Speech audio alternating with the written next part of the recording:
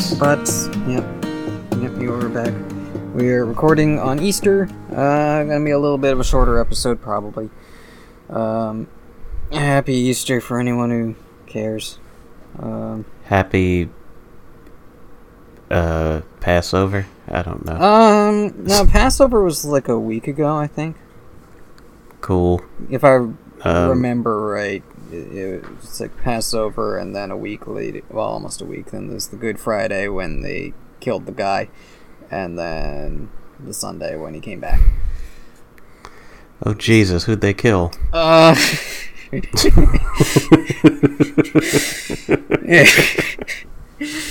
Yeah. Also, since I watched Life of Brian last month, I didn't bother this year. But...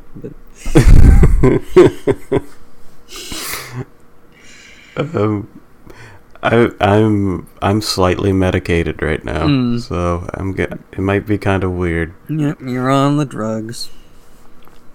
Yeah, not strong, like muscle, like they don't like mess with your head. They just make you very drowsy. Yeah, it's like cold medicine. Yeah.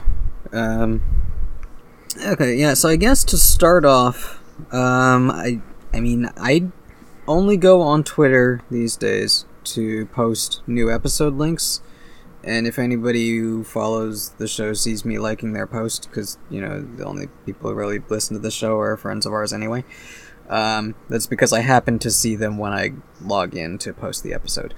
But if you are on Twitter and saw a mysterious announcement from Sean, former, co-host of Funk Dunk, which was the predecessor to the show, he's planning to bring back Funk Dunk Plays Season 2 to try to finish out that story, even though it's been like 4 years. So, I mean, I know for me it's it's very weird bringing that version of Elisa back, because since that happened, I've ported Elisa into multiple other campaigns. I guess, like, the main one was I just took the same backstory of the character and put her into a campaign that a friend was doing, and that's kind of become, in my head, like, the essential, like, the main version, the Universe 616 version of Elisa is this one. So you're playing Ultimate Elisa in other versions. Yeah, no, Elisa Edelblut may have been the first version, but she feels more like the Ultimate version or the some Elseworlds Tale version, and the where's the Funk Dunk Zombies version? That one is probably Darth Snek from the Star Wars one-shot thing that I did a while ago. And it's also a weird thing because Elisa Edelblut, the original one, never got past being a pureblood, even though I dug out my character sheet and realized we were level 13 when we ended, which is nuts, because that's, pretty powerful. But she was still just stuck as a pureblood the whole time. And Darth Snek is also was based on that version, so she's also still human, like bald human with legs. But Elisa Snek, the reboot version that's now the Prime version, is she pretty quickly, as that campaign went on, got her snake face when she became a Malison, and then got her snake tail when she became an Abomination. So now I just think of her as being that version. So I've had to kind of think about what the original Elisa would do. Just a second, I got a text I gotta respond to. Okay. Let's see. What song should I sing to fill time?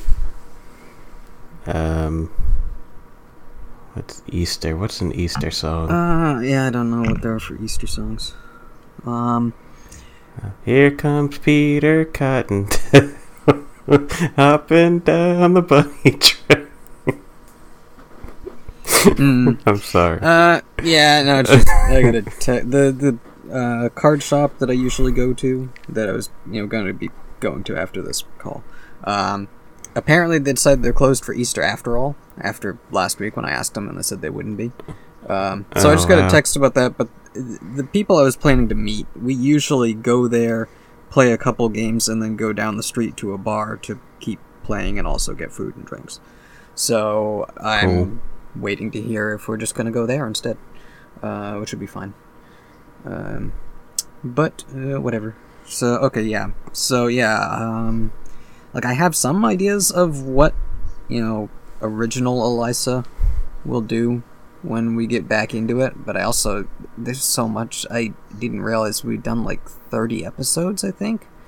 Like Sean posted a link to one of them. It was like episode 32 of season 2, and I didn't realize we'd done that many episodes of that season. Like, yeah, I don't I listened to it when it came out. I don't remember anything really. Yeah, I remember surprisingly little. I remember bits and pieces from like cool moments that happened, but I don't remember in sequence all the things that happened. Yeah, like I know, and you were part of it. We went to like a demon dimension and some stuff happened, and I think a god owes me a favor now, and I need to double check on that because that's a pretty important thing to factor in. And like I know, you had to listen to that 70 hours of lore before you get into it again. It had, Kirstein's character had like a death note that I think I borrowed and wrote all of our enemies' names in, but I never found out if they died from that or not. And if we still have that book, I don't remember. She might have given it away, but if we still have it, there's also some potential use for that. If you use it again, make sure you specify how they die, because that's a rule in the Death Note. So you could have them die in really embarrassing ways. Oh, yeah. I mean, because in this, if I remember right, in this one, it was, I thought of it as a Death Note, but it was like the Grim Reaper's notebook, and anytime a person died, their name appeared in it. So I tried to do it in reverse and just took the intel we had of all the names of the Butts family and wrote every single one of them in there, so that hoping they would all just drop dead. And I think shortly after their manor got burned down, so maybe they all died that way. Did you just admit to committing genocide on my people? It's not genocide if you're not a race. It's whatever the word is for murdering a family. Well, if it's your family, I guess it's fratricide, or because I know patricide is killing your father and matricide's killing your mother, and I guess fratricide would be killing siblings, maybe other relatives too. Yeah, but it's not your family, so it's just murder. Yeah, well, I was Elisa's evil aligned character, although it also feels weird in that way that original Elisa was evil aligned. Elisa Neseska started off evil aligned, but after she got everything she wanted, she kind of mellowed out, and she's more neutral now. Yeah. So, yeah, I don't know. I figure if I ever need to reference the other versions, probably this Elisa just has dreams about things that might have happened in other lives, and she's kind of even more depressed now because there was another version of her that got the body she wanted and got the recognition she wanted and was happy, and she's just stuck here being this version. And then for some reason she sees like a walking ear of corn. She's like, wait, what the hell is this? Yeah, and she sees another future where things could be worse, where when I tried Elisa Neseska was the reboot that I did in one person's campaign. I tried to do like a time skip sequel continuation of that character in another person's campaign, but their campaign was a little too hardcore, so it just got kind of depressing.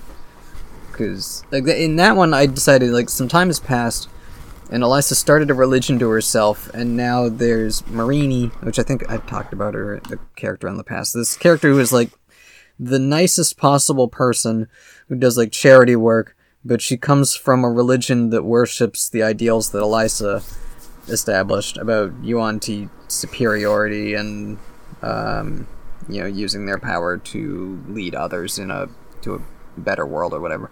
So, like, a weirdly nice person who came out of this, very evil, selfish person's religion. But then it turned out that Elisa, because I realized Marini just wasn't working out as a character in that campaign, and I wanted to bring Elisa back, I decided that Elisa did not become a god. Instead, she died and was living inside the ring that Marini was carrying around, and they could, like, body swap occasionally. Nice. But yeah, it wasn't working out. So I've disavowed that campaign as part of Elisa's story. I went back, when I did my own campaign, went back to the version that I had done and liked, and then just time skipped 20 years and decided, okay, well, she was like level 13 or 14 when that campaign ended, so she's like level 24 now, and ruling the world, because that's the track she was on. Okay, I'm not super familiar with D&D, but I think once you get to the 20s, you're like near godlike. Yeah, supposedly. I mean, you still, if you look at like the raw numbers of what you can do as a level 20 player character and compare that to some of the enemies you fight, like your HPs are similar to some of the stronger enemies, but like level 20, I guess for people who play a lot of D&D, it feels godlike, but it's you can still kill someone at level 20. Yeah. And once you get over level 20, all you really get in 5th edition is there's like some bonus abilities you can get, and then you get like your HP gain, but you don't really get more spell slots or anything because they don't intend for you to go past level 20. Okay. So there's nothing special, but you still get all the pretty points. Yeah. I mean, I probably should have just multi-classed her into wizard, because that's essentially what happened when I ended up doing a full story arc of Elisa losing her magic and getting it back. Which was supposed to be that she was going to get a different patron, because Snek is nothing, like, intentionally. Snek was intended to be like Crom from Conan the Barbarian. I remembered that. Yeah, as like a god who, doesn't really care. He just represents an ideal, and as long as Elisa lives up to that ideal, that's all he cares about. And even then, he doesn't care about that, but he's, willing to share power with someone who embodies his ideal. So I decided because he effectively has no worshippers, he's a complete pushover as a god, and he basically got scared to death by Calamox, who I've brought back from my old Dice Funk fix to be the god of the dream world. Kind of freaked out on Snek, and Snek died. So I was going to have the world goddess Karishma become Elisa's new patron, but then that idea was going to require the players to get Elisa to change her attitude on things, and Elisa's so stubborn, and my players just don't really persuade people to do things, so that wasn't happening. So I decided instead that Elisa would get her magic back by training with the wizard on the team to learn how to cast spells not as a warlock, but instead of just completely rewriting the character sheet as a wizard, which sounded like a lot of work, I decided to just bend the rules and say, well, I mean, magic in the D&D world is kind of like the Force, that it's just an energy field that's all around you, that it's called the weave, and that people just pull strings from it and spin it together and create magic. So in that sense, why do warlocks need a pact with another entity to do magic? Like, it's a thing that's there. If you know how to use it, you know how to use it. So I figured Elisa, with all of her years of learning how to control magic as a warlock, realized you don't really need a patron. to keep doing that. You can just keep doing that the same way you've always been. So that version of Elisa, went through some arcs and some changes, and partly mellowed out because she got everything she wanted, and also just became more willing to let other people do things. She didn't have to control everything, which is also because she was an NPC and it wasn't me acting through the character to play out my personal power fantasies. Yeah, you don't want your OC like taking over someone else's campaign. Yeah. And or even my own. Villain, it is my own campaign, but I felt like my options were make Elisa the arch villain and have an unsatisfying finale where they defeat her and now she's gone, or strip her powers away and have the players kind of travel with her to get the powers back. Because I feel bad. I know to have effect. I guess it depends on who your players are, whether how they would react to you inflicting things on their characters. I know I, as a player, don't generally enjoy that when the DM is I'm gonna take your stuff away. What are you gonna do about it? It's like, well, whatever you let me do, I guess, because you're the DM and you're the one with all the power. So I'm always really conscious of that, not abusing my power as a DM. So if I'm gonna do some motivating thing like that, I will try to do it to an NPC instead, and hopefully the players are motivated to help that NPC that I have decided to hurt with this story event. But so we'll see how that goes. I think Sean said it'll be at least a month until he's ready to start on new episodes. Kirsten is not back. She's still sitting out. But I don't know if I wasn't told that I'm not allowed to say that our listener Sarah Hanley is planning to be the other character. Cool. A new character, I guess. So yeah, I never remember who's stuck around from the early days. Yeah, well, I mean, Sarah's mainly been on Twitter. I don't know that she's on the Discord. Yeah, I know some people just didn't make the jump for whatever reason. Yeah, I mean, I know some people did and didn't like it and left, and which is understandable. But I keep at least half, if not more than half, of the channels on the Discord muted, just so I don't get spam with messages that I don't care about. Yeah, I Dice Funk conversations. I've got a lot of them muted. I think I have all the Dice Funk, except the discussions of the earlier seasons, which I'm half interested in but never participate in. Yeah, I think the only Dice Funk one I have unmuted now is the one-shots. I used to have the one-shots and the main one, because I got tagged in it at one point, but then the main one tends to be about the most recent stuff, even though there's a separate channel for the season. And since Season 8, I've completely lost interest in following the mainline Dice Funk. Yeah, I listened to season 7 after it finished. I still need to listen to 8. I just have not had any time at all, basically. Yeah. So I haven't even started. Yeah. But anyway, so I was going to transition from it because, speaking of Sean, he also hooked me up with HBO Max again. I had it, but it felt overpriced for the amount of time I'm going to spend watching it.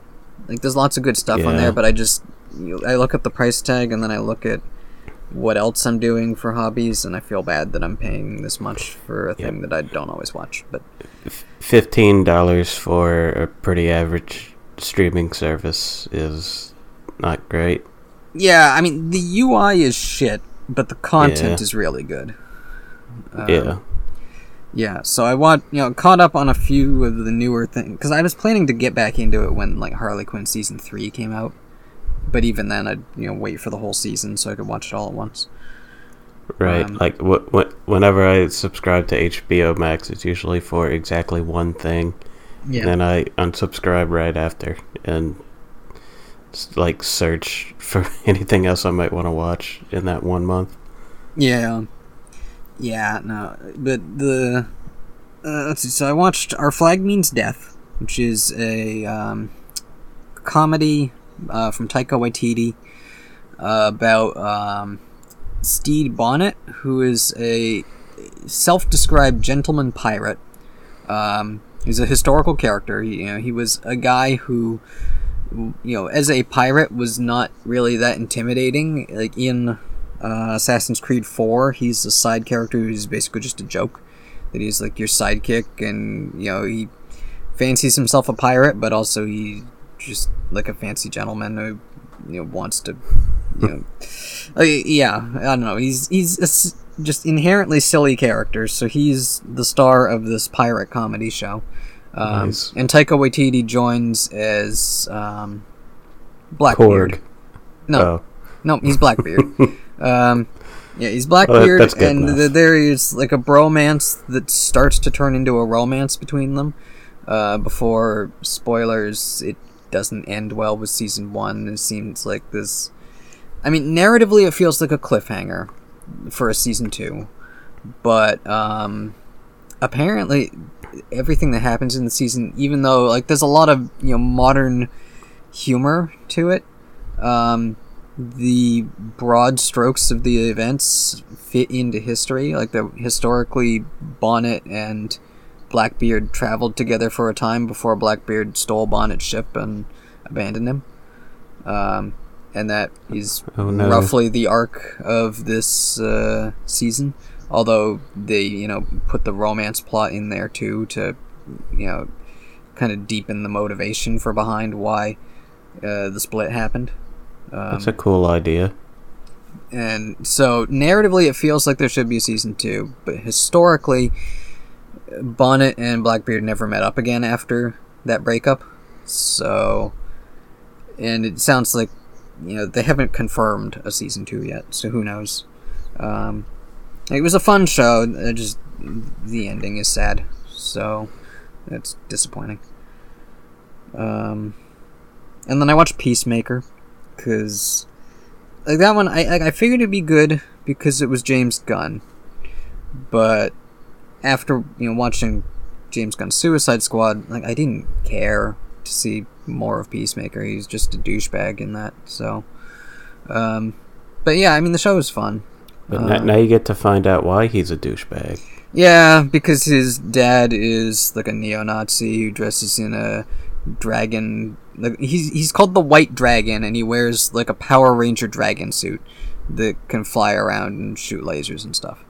Does he have a flute that summons a big robot? No. Well, no, he's just a racist. He's not even a cool racist. Yeah. Yeah, and he's like a secondary villain to the whole thing, because the main plot is that there's these bugs that crawl into people's heads and take control of their bodies, and they're aliens, and they're trying to take over the planet, but then it turns out, spoilers, I mean, I guess I should probably just leave every episode of Shaq Funk saying spoilers for everything we're going to talk about. Spoilers, the bugs, turns out they are trying to save the Earth from humanity, effectively. Like it's one of those. It turns into one of those. Like we come from a planet where we destroyed ourselves, and we need to stop you from destroying the environment. And then Peacemaker still has to stop them, even though they're well intentioned, because they're threatening his friends. So whatever. I'm gonna save humanity by killing humanity. Yeah, well, it's like I'm gonna save the Earth from all the human pollution and climate change and stuff. Yeah, I get it. It's one of those things where it's like, okay, so you have a progressive message, but you're putting it in the mouths of the bad guys, and that seems iffy, except your main characters are also bad guys, so I guess it's all just a morally gray mess, and you're just gonna brush it all under the rug by saying, family. It's all about family. So yes, we had to stop the guys who were trying to save us because they were threatening our family. It's all about family. It was a Fast and Furious movie all along. Yeah. Speaking of, I also watched Fast 9, and I forgot until you mentioned that I'd watched it, because it was so boring. Yeah, I heard it was very disappointing. Yeah, it's car chases and explosions, and Vin Diesel's long-lost brother John Cena comes back, and they go to space and they fly cars in space, but it's so boring. Yeah, like it sounds like a recipe for excitement, but it's just, car chases don't excite me. Going to exotic locales where women are draped over cars like furniture, just I've seen this in every Fast and Furious movie. Yeah, there's always a point where the joke goes too far and it stops being funny. And I guess space is that point for Fast and Furious.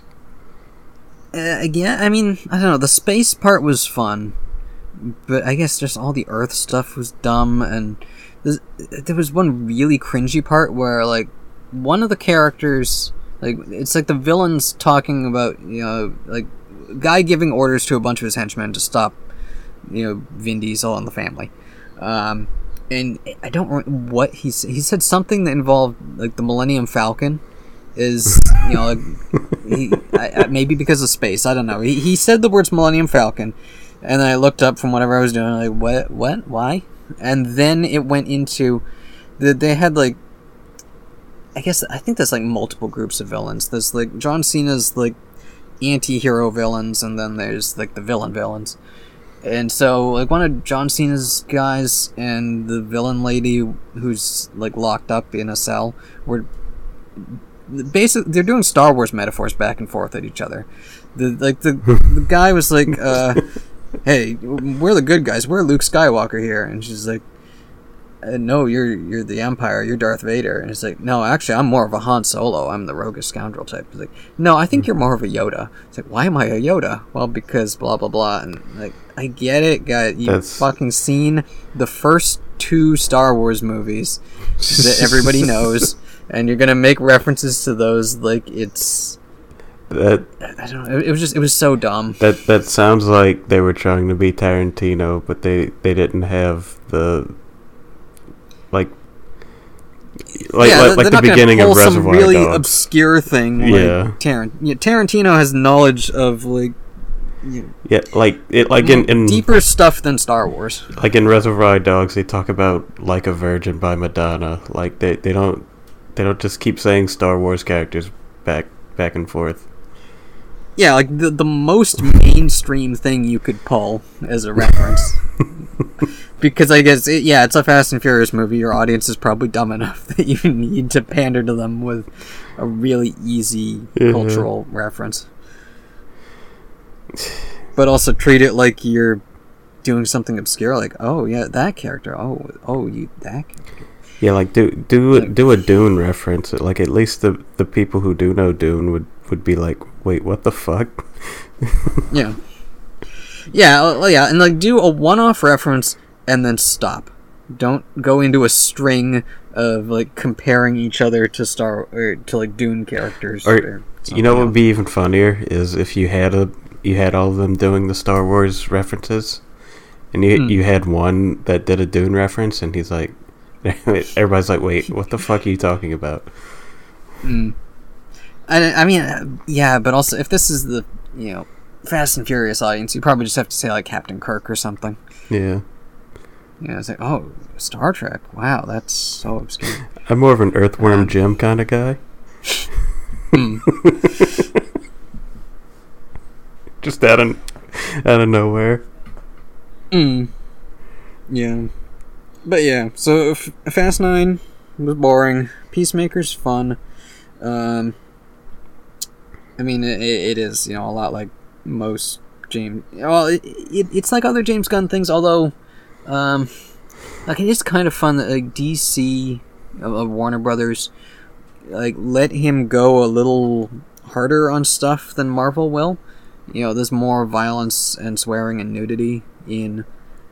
I think Suicide Squad was an R. And Peacemaker's definitely, like, R-rated. They had a dick in it. Yeah, I mean... It was mostly bloody violence in Suicide Squad, but there's, like, full-on nudity in Peacemaker. Yeah.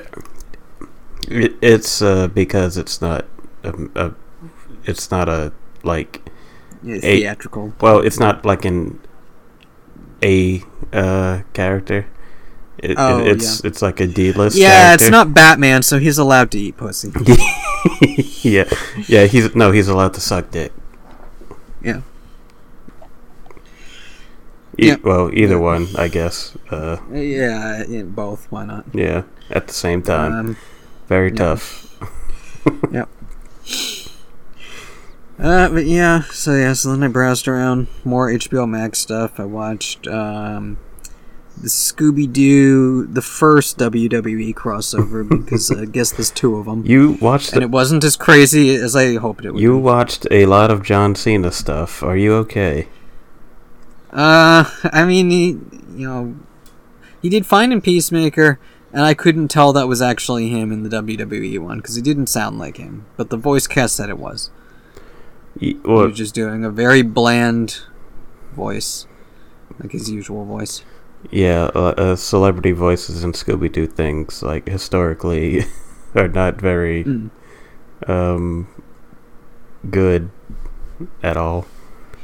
It's like, it's Scooby-Doo. I'm here for a check. Or, like, my kids want to see me with Scooby-Doo. That's fine. Yeah, no, the craziest thing about the Scooby meets WWE thing was that it takes place in WWE City, which is owned by Vince McMahon. And that, like he's McMahon is in it. They call him Mr. McMahon every time. He's like the I guess mayor and owner of this entire city, where everything seems to revolve around wrestling. WrestleMania is described as being like Christmas, and that they don't want to cancel it even though it's under attack from what was it? It was like a guy dressed up like a ghost bear or something. The most Scooby-Doo ass shit. Yeah, and I don't remember all these wrestler names. This is like one of them whose deal is that he's undead, and Undertaker might be. Yeah, like he's the one who beats up the bear. I'm assuming it's the Undertaker.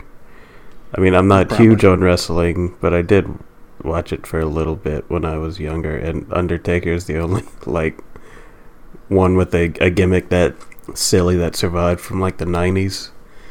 Yeah. Because they don't really do crazy gimmicks like that anymore.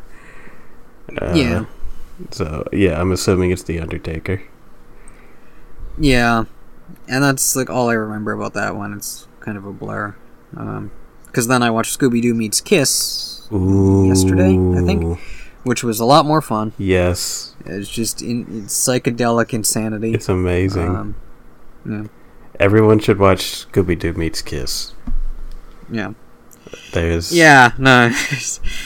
Just all these like crazy interdimensional space travel thing, like shooting lightning and fire. It's like a cosmic superhero movie, and then they're just like, oh, it was gas and you were hallucinating, but then they do the thing at the end where KISS all use their magic powers to grab the crystal and fly off into space to go return it.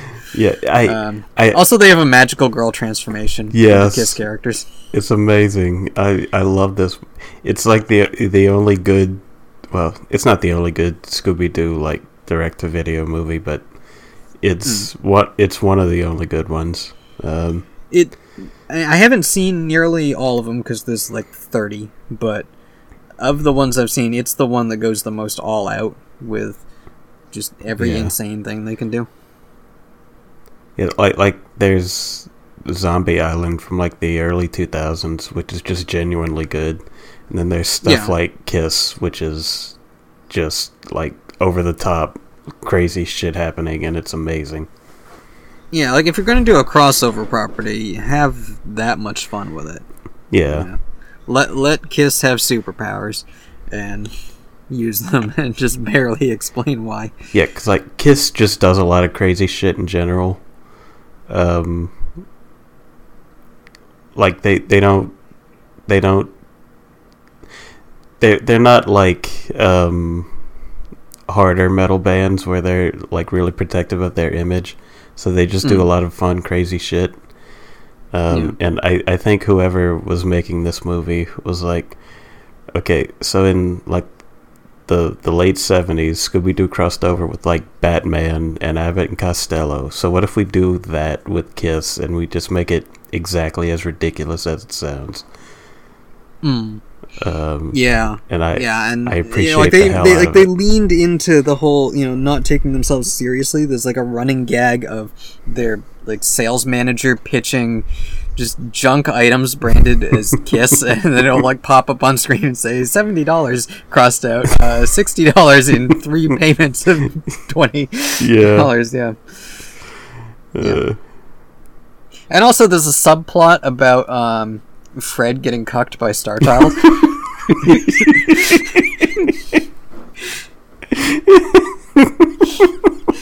Which has like a payoff at the end where like he makes out with Daphne.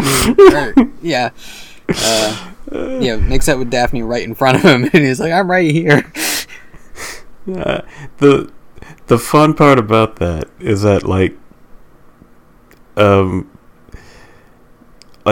movie was made in like 2013 or something like that, and like these were both things that were popular in the 70s. So like your first instinct would be to like, okay, this guy's like 70 and Daphne's like 18 or whatever, but it's like no, she doesn't age. No, they're both 70. Yeah, they're both immortals. Yeah, they're like Ash.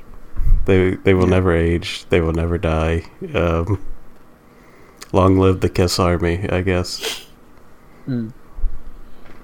Yeah. Also, I didn't realize it was actually like the band members of KISS performed the song "Don't Touch My Ascot," which is the song that Fred plays to, it's like to show how lame Fred is. He's got this song, like the CDK shows like 5 guys all dressed like Fred wearing ascots, and they play a song that's like, "Don't touch my ascot, don't touch my ascot," and it's the members of KISS singing that song, but singing it like like a 50s like doo-wop. Like that kind of band. And then during the credits, they play the entire song, so you get to hear all of it. I think my favorite part of the movie is when they're on the giant guitar, flying through a space dimension wormhole, like fighting off the big Lovecraftian alien thing, and KISS is singing "I Was Made for Loving You," which is a sex jam. And like was like Scooby in like a mech suit or something? I don't remember. It's been a little while since I've seen it. A lot of aliens and robots. This thing called the Devourer that's inside a volcano, so it's basically like Xenu from Scientology. And it breaks out when they get the magic gem there. And it's like a Jack Kirby, kind of MODOK looking character. It's like a big head with this like Robotech around it and these like laser arms coming out of it. God. It's like I haven't seen enough like KISS band covers to see if this is the kind of imagery they usually do. Like I just assume it is. And that's why there's all this like crazy robot laser fire lightning space stuff. Well, the fun thing about KISS is that like if you had no idea who KISS was and you just saw them like with the black and white face paint and the like metal spiky armor, you'd think that they were like a hardcore metal band, but they actually just sing like they don't sing hardcore music at all. They're like, I want to rock and roll all night and party every day. There's no growling or screaming or anything. Yeah, they're like a jam band. They're not like they don't want to make you headbang. They want to make you dance. Yeah. Yeah, and they just want to dress like black and white clowns. Yeah. With metal stuff. Yeah, it's cool. Yeah. Like I don't even like Kiss's music that much, but I just love like how weird they're willing to get with their image. Yeah. Yeah. So then the other thing I watched on HBO Max was Mob Psycho 100. Ooh. I don't know how many episodes there are. I've only seen like 5. But I think there's 2 seasons of 13, so about 24 to 26, something like that. Yeah, because like I knew I liked One Punch Man, and I know it's the same guy who did this. Yeah. But Yeah. Because I looked at it and thought, well, that doesn't seem like as funny as One Punch Man, but I mean the humor is still there. It's just different. It's a setting where like everything's about psychic powers instead of superhero versus kaiju stuff. Yeah. I think on the whole Mob Psycho is better than One Punch Man. I mean, there's more character depth to it. Like One Punch Man is fun because the character has no depth, and they play up. Like everyone thinks there's some deeper reason why he has all this power, and he really doesn't. He just doesn't care. And like the joke is like kind of cynical on like shonen anime and just how cliche it all is. Whereas Mob Psycho, from what I've seen, seems like it is. Yeah, like that. There is that like self-awareness to it, but and having like a main character who, because he represses his emotions so hard, is like non-reactive to a lot of the crazy bullshit that happens around him. Yeah. Until he becomes very reactive once he hits his limit. But yep, I mean, it's pretty fun. I don't want to talk too much about it because you're only a few episodes in, and I hope you watch the rest of it. But it's very good. Like the finale of season 1 is awesome, and I love the way the minor characters work. Mob's only like goal in life is to impress this girl, and at first he was like, "Hey, look at my psychic powers," and she was like, "Oh, that's awesome." But then later, she has no interest, so he joins the Body Improvement Club, which is like a workout club. Yeah, and that's where I'm up to. Like, he joined the Body Improvement Club, and then the bullies came in, and the body guys, they don't want to fight, but they'll defend the weak. So they, defensively beat the shit out of all these guys, and then their leader comes in, and then Mob gets, like, pushed past his breaking point to defeat that guy. Yeah. And that's where I'm up to. I just love the Body Improvement Club in general because they're just very nice guys. Yeah. Yeah, they like working out, and they like being muscular, and they don't want to be pushed around by assholes. Yeah. Because the whole joke with the what was it? It was like the psychic club was that like their whole goal is to like prove the existence of psychic abilities, and then Mob comes in and they're like, "Oh hey, it's proven." Yeah, yeah, like, "Hey, you're an actual psychic. Do you want to join our club?" And he's like, "Nah, I want to get ripped." Yeah, because he thinks that, because everyone tells him like, well, the psychic club's not cool, so if you want to be cool, you got to join one of the cool clubs. Because like the whole point is that the psychic club doesn't actually do anything; they're just an excuse to like hang out and eat snacks after school. They're the lame nerd club. Yeah, and so that's why the Body Improvement Club is the best club. Mm. They're the best boys in anime, like hands down. Also, Reagan is hilarious. Mm. You didn't get to the best part of Reagan, but you will. Yeah. Like, yeah. It's like so far you probably just think he's a manipulative dipshit, but later you'll find that he's a manipulative dipshit with like genuine empathy, and but yeah, you'll find out. Okay, yeah. It took me because I was trying to remember who's Reagan. Oh yeah, it's his mentor who actually has no psychic powers. Right.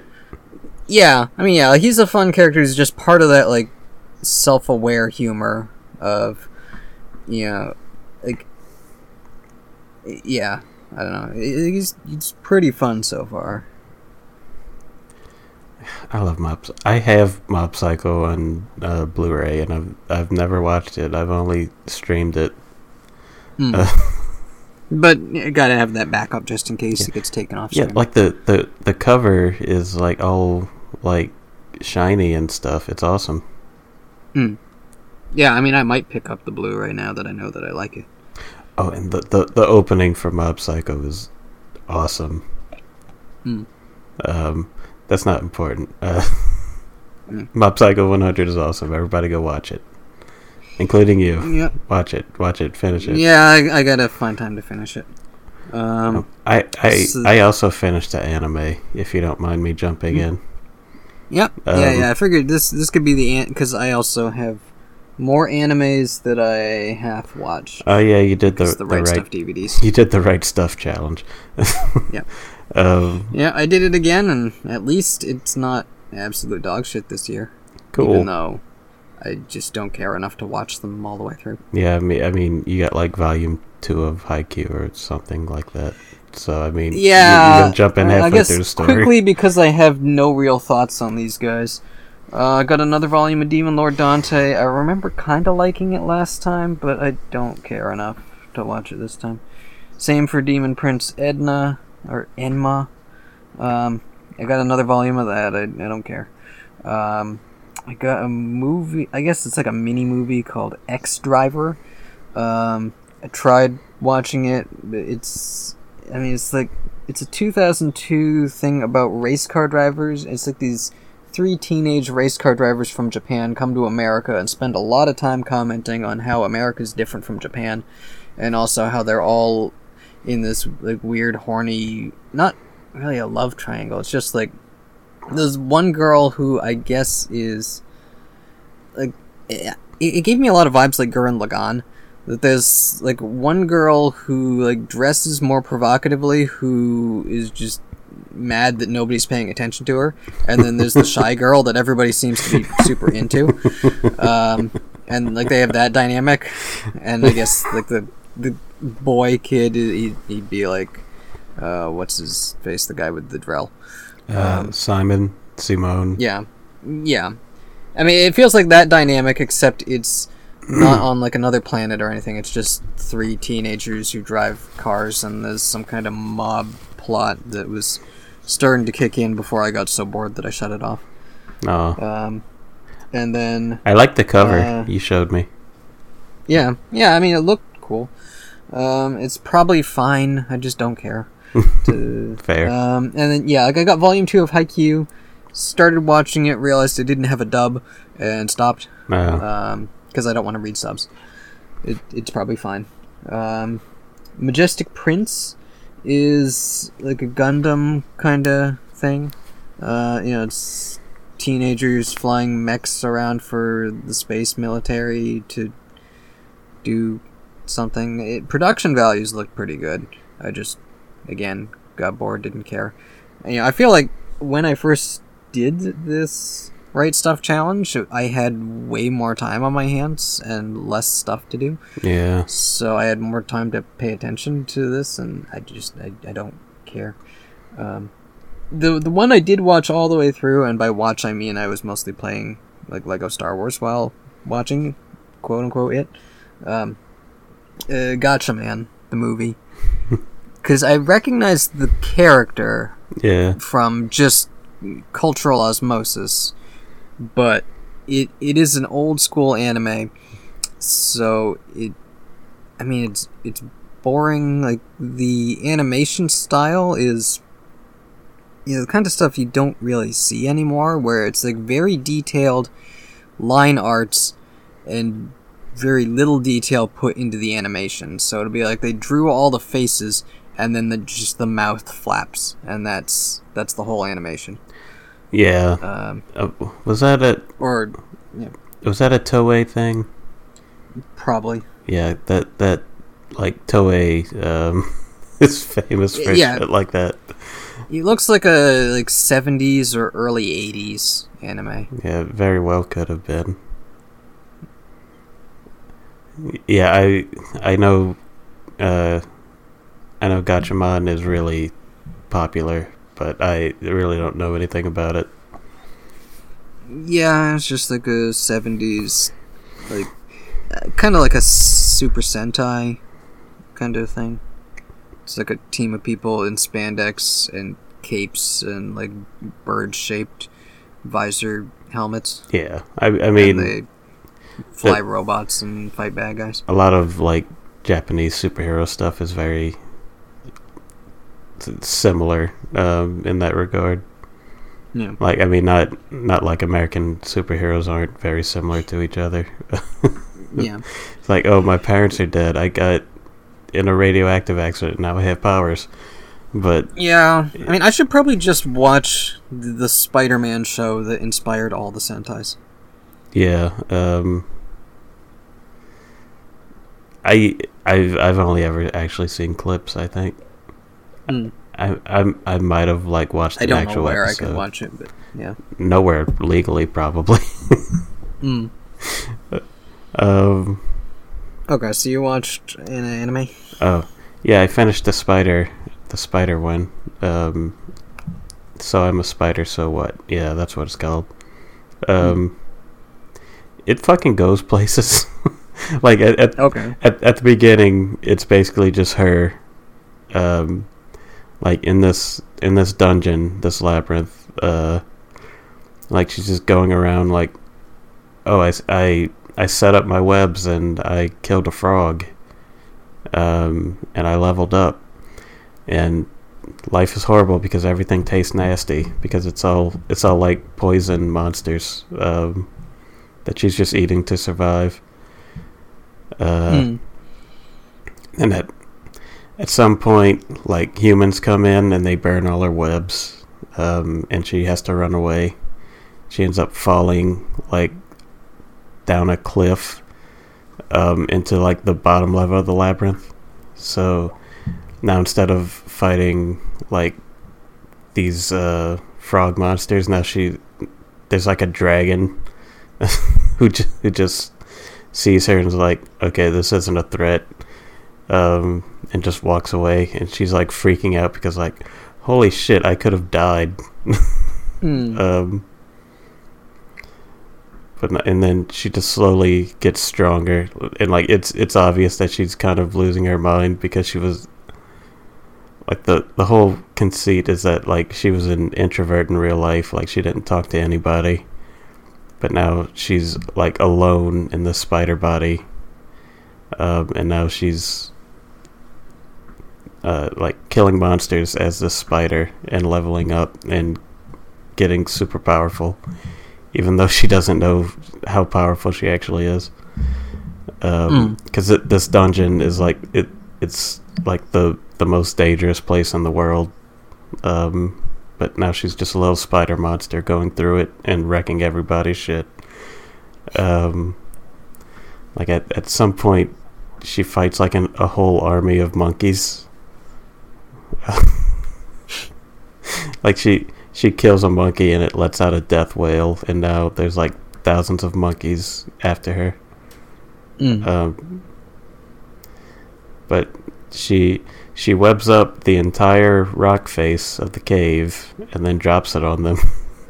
And she levels up like 18 times. And so with the web, does she shoot the webs out of her butt like a spider, or yeah? They didn't try to make it like shooting out of the mouth or something. No, like she's a spider. She's shaped like a spider. She shoots web like a spider. Her 6 of her 8 arms move like spider legs, and the front 2 are like her more, humanoid. They actually show her from a human perspective, and she's like a really scary spider creature. But of course, from her perspective and the viewer's perspective, she's like really cute, like chibi spider, like white and pink spider thing. Yeah. But yeah, and then all along, there's this human plot which is a lot less fun and a lot less interesting, which is like, the other because okay, so like all the characters from the quote unquote real world are like from a Japanese classroom that just got blown up all of a sudden. And all the people, including the teacher, were reincarnated in the new world. Most of them are human. Like there's this one emo kid who got turned into a vampire. But like they were actually born. Like they didn't just like come in like as a full person and just show up. Oh, okay. So there was like a time skip after the explosion and they all got here? Yeah, so like you see the spider story, and like she hatches from an egg, and she immediately runs away from the spider nest because she doesn't want to get eaten by her mom. And then she starts fighting all these monsters, and then occasionally it switches over to the human story of like the reincarnations of the other students and their teacher, and they're all like, the teacher's an elf, most of the students are humans, like they were all born into like high places, like princes and stuff like that. There's this one really boring guy who is like the hero, like the classic like JRPG hero. And there's another one who's like a bully who turned into like the main villain of the first season, basically, who like tries to kill everybody because he wants to rule the world. And it's all pretty basic, and like you could put together that there's a time skip, but like as far as like this is all going on concurrently. So do they show the classroom exploding then, or is that? Well, they do, like, but I mean it's just like a regular Japanese classroom, and then all of a sudden, out of nowhere, there's just an explosion. You just got hit by a truck. Yeah. It's not truck cone, it's explosion cone. Well, I mean, it probably exploded because a truck ran into the classroom and was full of explosives. Right. Truck cone strikes again.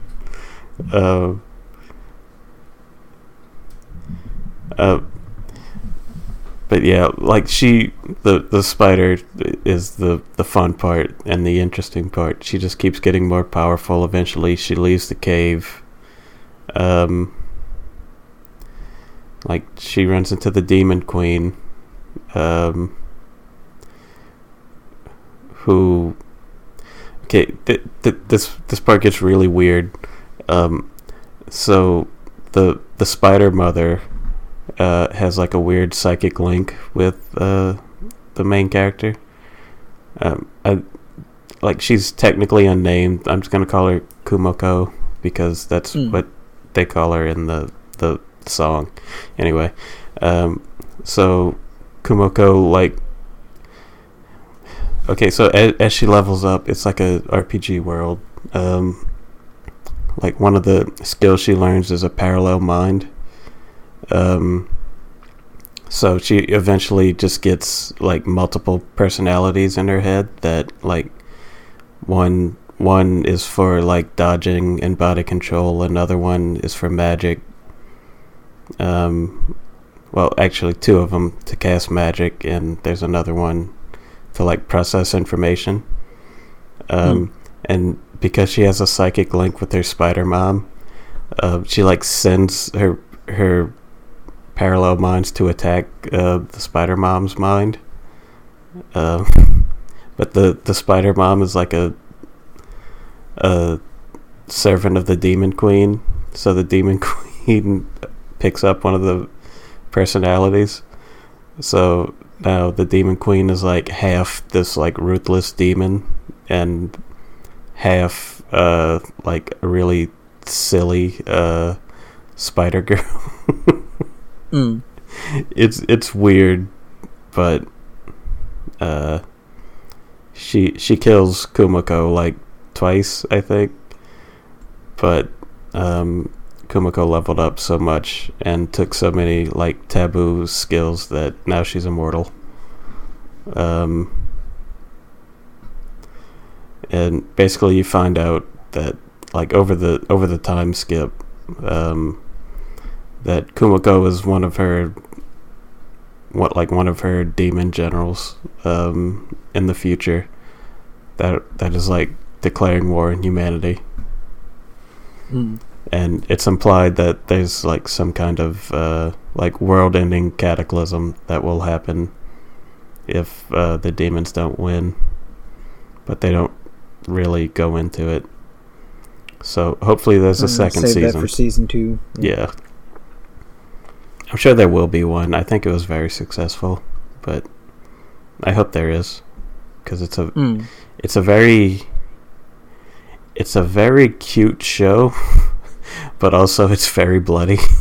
I think I said this last time. Like when they show her eating like a monster corpse, it's actually like very bloody and very wet, and not at all pleasant. But also, she's eating it in cute form or in video form? Yeah, like she bites down to it in her cute form, but and like her face gets all bloody. Like it doesn't shy away from like, oh, this is actually a horrible thing that she's only getting through because she's maintaining a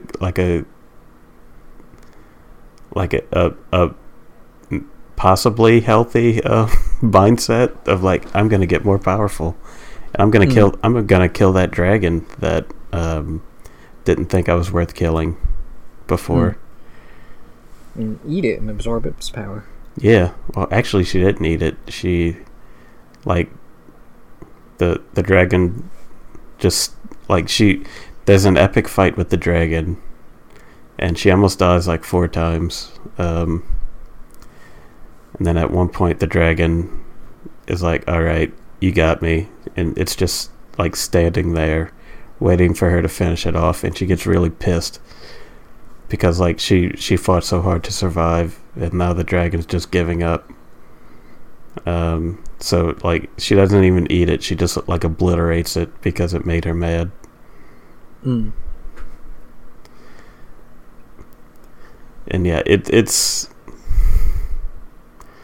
I don't know, it's a mixed bag, because the spider stuff is so fun, and the human stuff is kind of like average and boring. But also you need to watch it to get to the interesting stuff at the climax. Oh, also there's 3D animation on the human fights at the end, and it's terrible. It's absolutely horrible. Like did they, so like all the characters rendered in 3D, or are they just like running around 3D environments? Or? Like so when they fight, they turn into 3D models and. Oh.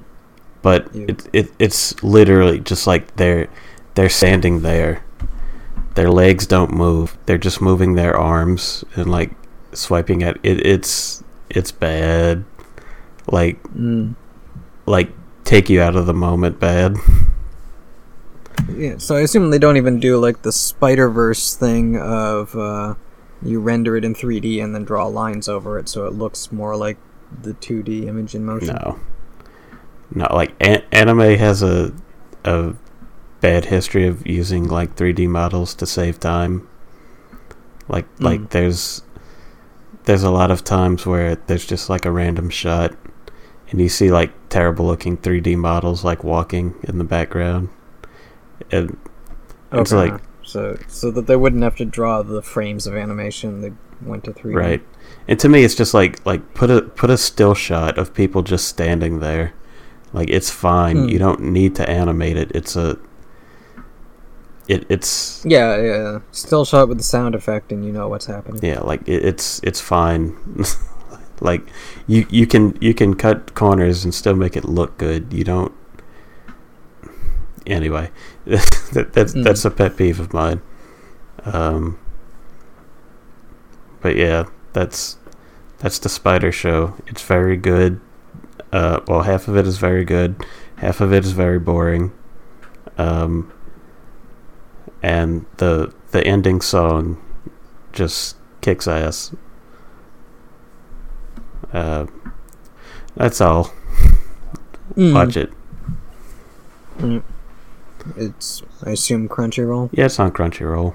It might be on other things. I don't know.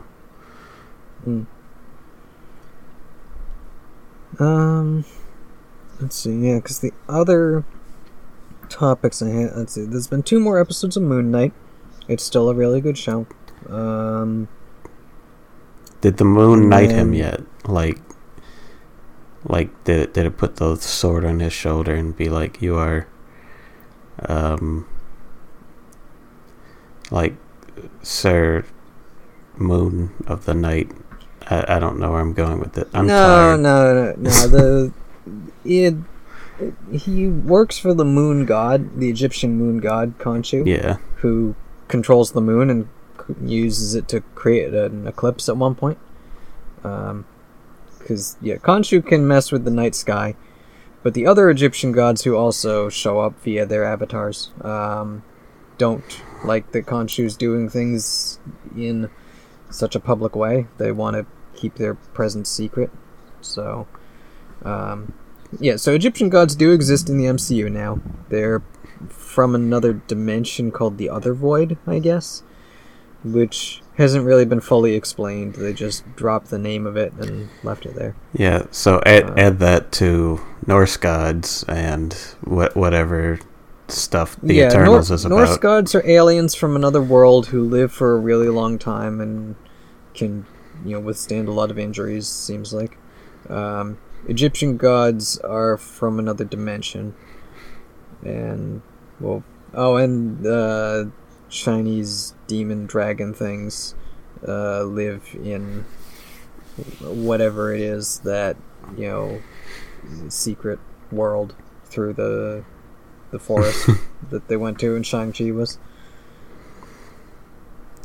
Yeah. Also, souls exist. Yep. And can be eaten by demons. Yeah, you ever wonder how all these extremely different sources of power would actually would actually interact with each other, even though they're rarely ever shown? Because who's gonna take the dragon gods from Shang-Chi and make them interact with the Egyptian gods from Moon Knight? Yeah, I mean, that's one of the fun things about Brandon Sanderson's fantasy novels, is that he's got a bunch of different fantasy worlds with their own magic systems, but as those worlds are expanding, they're starting to cross over. And so, down the road, we're going to see how the metal-based powers from the Mistborn series interact with the I don't even know how to describe the powers in Stormlight. I guess it's like light, but it's also energy, and you can absorb it and convert it into other powers and stuff. And it's he comes up with these different magic systems that seem like they work completely differently, but they still kind of work in the same framework of everything else. And he's actually interested in seeing what happens if you mix them together.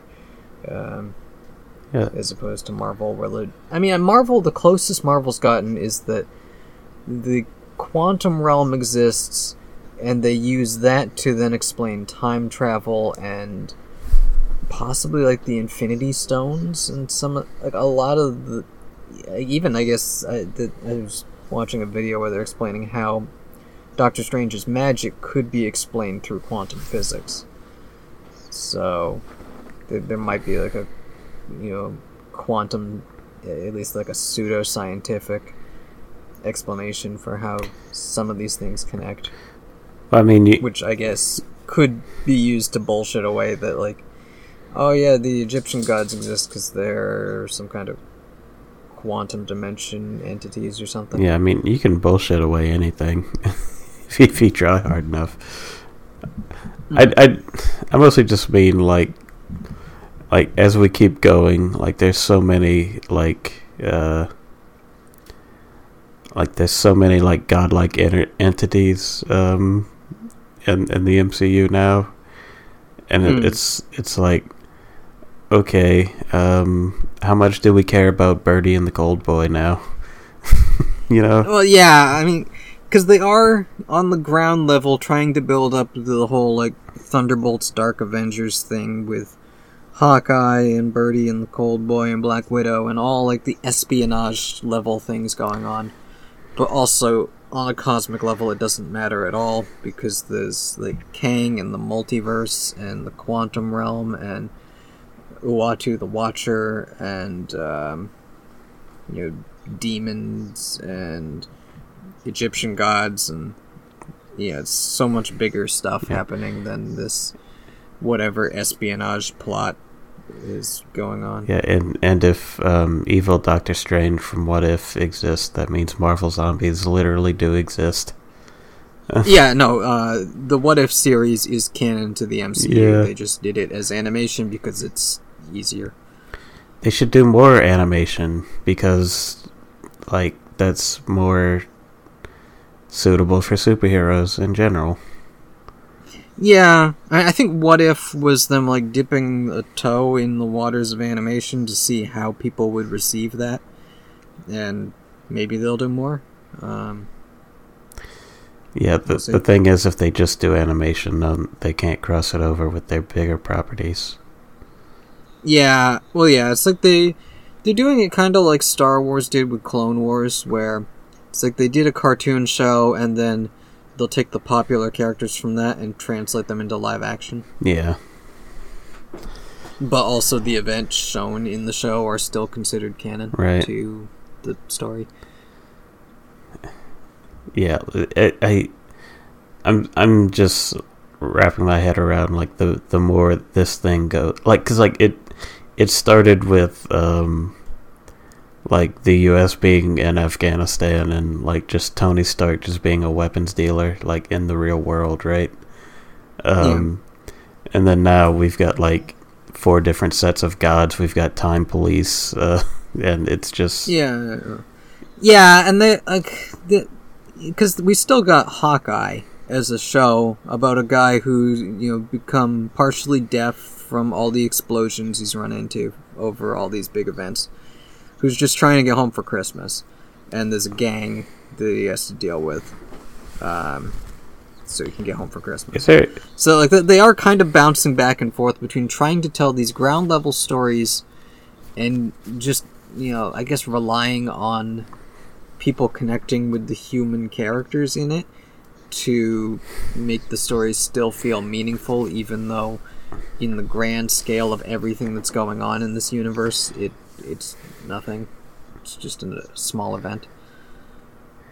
Yeah, like I'm not saying that the smaller stories don't matter. Just that like it's really weird to like think about it and keep track of it all.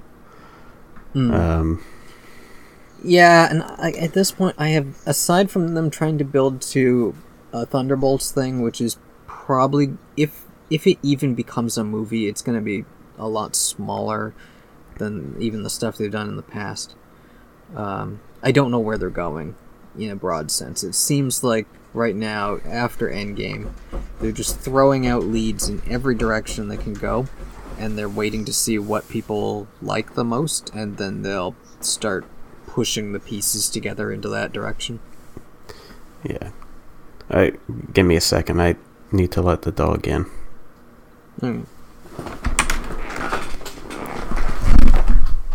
Who let the dog in? Brent. Okay. The dog is in. Yes. The dog has entered the building. I've finally seen I had the box of Good Boys muted for a long time because it didn't seem applicable. But I've started checking it because I wanted to see Eugene's new cats. Oh, yeah. And now I've seen your dog, too. Yeah. Well, that's actually my mom and dad's dog. Oh, okay. She's very cute. If you want a picture of my dog, I could send one. Pixar didn't happen. Yeah. I'll do it later, though. My phone's charging right now. Alright. Yeah, because the other topics I had on my list... Oh, aside from... I forgot. I watched 2 more animated Batman movies this morning. I rewatched Hush. It still... Yeah, I don't know. They take some creative liberties with it, and it just doesn't feel like it works to me. But then I watched Batman Soul of the Dragon, which is like a 70s martial arts movie starring Batman and this Bronze Tiger who he doesn't wear like a costume, he just looks like Luke Cage. He's wearing like a yellow tank top and has a big afro. And there's Richard Dragon, who, I mean, he feels like Dick Shang-Chi. Dragon? Yeah, the guy's name is Dragon. Dick Dragon. Yeah, Dick Dragon. Yeah, he feels like a Shang-Chi. I guess like they're both cut from the same idea of like 70s martial arts exploitation movie. Same for, I guess, Luke Cage and Bronze Tiger are probably both like blaxploitation characters. I don't know much about Bronze Tiger, but and then Lady Shiva is there, and she gets to do like a lot of cool, like the martial arts in the movie. It's animated, but they actually did like a really good job with that. And the plot is just pretty nutty. It's like basically like Yuan Ti are the villains. It's like a cult of people who dress in green robes and worship snakes and talk about how snakes are ancient and amazing, and that they're... Do they have snitties? No, the main cult members that we see are humans. They have a leader who has like snake-like eyes, but otherwise they're all humans who worship snakes and are trying to awaken their ancient snake god. And at one point we see in a flashback like Bruce and all the other main characters trained at this monastery where there was like a big gate that one of the students ends up going rogue and unlocking it and opening the door to the demon dimension where these 3 basically they're like Nagas, snake people with arms, and they come out and they just eat them. And they fight them off back into the door, and their sensei master closes the door and seemingly dies, but then at the end he comes, when the snake cult leader opens the door, the sensei guy comes back and he's now possessed by the dark snake god, and they have a big fight with him. And yeah, it was pretty cool. The movie ends with the 4 of them going into the demon dimension to fight snakes, and the door closes behind them, and that's where it ends. So that sounds like an Indiana Jones type ending. Yeah, I mean, yeah, it's like a martial arts. There's like a lot of Indiana Jones, a lot of like classic James Bond. There's like gadgets and espionage stuff going on. Yeah. That sounds cool. Yeah, so I watched those. My other topics I had, Spider-Man No Way Home just came out on DVD Blu-ray, so I watched it again. My thoughts haven't really changed. I'm just a little disappointed that my thoughts haven't changed. I'm just growing to hate this version of Peter Parker more because he's. I mean, I don't know. People play it off like, oh, he's a teenager. That's why he's gonna make mistakes, but he makes such big mistakes in this movie. It's like, bitch, you've been to space. Yeah. Yeah, I mean, like, he's been to space. He's got all these like rich and important friends and stuff, and he just does the most boneheaded shit, and like breaks the fabric of reality in the process. Yeah, like even if you say like, oh, he's just a teenager, he does stupid stuff. Like, what's Doctor Strange's excuse? Yeah, Doctor Strange is also a problem because he, Peter comes to him for help. It says he needs to, fix this problem with his identity being public. And Strange is like, okay, I will just erase everybody knowing that you're Peter Parker. And starts in on the spell before even explaining, what the consequences of it are going to be. Which leads to Peter then, stacking all these, qualifications onto the spell, which breaks it. But, I mean, one, it's stupid for Strange, because he should have, explained what was going to happen before he just started doing it. And it's stupid for Peter, kind of in hindsight, in that it would have been easy, if, like, the first couple, when he put, like, MJ and Ned's names into the list, like, that, if he'd had to stick with that and tell Aunt May, oh, by the way, I'm Spider-Man, and tell Happy I'm Spider-Man. Like, there's a very short list of people he would have to re-explain his identity to. Yeah. Who would still know him as Peter and also know that Spider-Man exists. So it would have been much easier to get everything back together after that version of the spell had completed than it, by the end, he's erased all knowledge of him as a person from everyone on the planet. And that's also, it still just bugs me that, like, as he makes that decision, he goes and tells his friends, like, hey, this is what's going to happen. And they both say, no, we don't want that to happen. We like being your friends. We like being connected to Spider-Man. And he says, don't worry about it. I'm going to come tell you. And, we'll catch you up and let you know what's going on. And then, after the spell goes through and he goes to visit them, he sees MJ's got a bandage on her head and thinks, oh, I'm just causing problems and hurting people. I'm not going to tell them, even though they wanted me to tell them. Even though I said I would tell them. So it's like he doesn't trust other people to be able to make decisions. I don't know. This Peter's a douchebag. Well, I like, he thinks he's being self-sacrificing and doing the right thing, but he's just an angsty loner now, I guess. Yeah, like that's the thing. Like, Peter messing up and then having to fix it, at his own expense. Like, that's a tried and true formula, right? Yeah. But, like, changing the entire universe is just way too big of an issue. Yeah. Yeah, it's like I can see the emotional resonance that they thought it would have, and I guess for most viewers who thought, oh yeah, this is the best Spider-Man movie ever, 100 out of 10. That it's like the 4th or 5th best, maybe. Yeah, I mean, because a lot of what is good about it hinges on nostalgia and the cameos, and there is some good, like, character writing in, like, the interactions between the villains. Yeah. I mean, it's fun that the villains show up and aren't all... I guess they are kind of hostile at first, quickly become not hostile, so we get some fun of them just playing off of each other for a while before Green Goblin, who really should have been dealt with earlier. Like, they should have as soon as Goblin went rogue, he should have told MJ to push the damn button. Like, what was he waiting for? Yeah, like, that was the entire fucking plan. Yeah. Is that, like, okay, we're gonna fix them. If anything goes wrong, you hit the button. Yeah.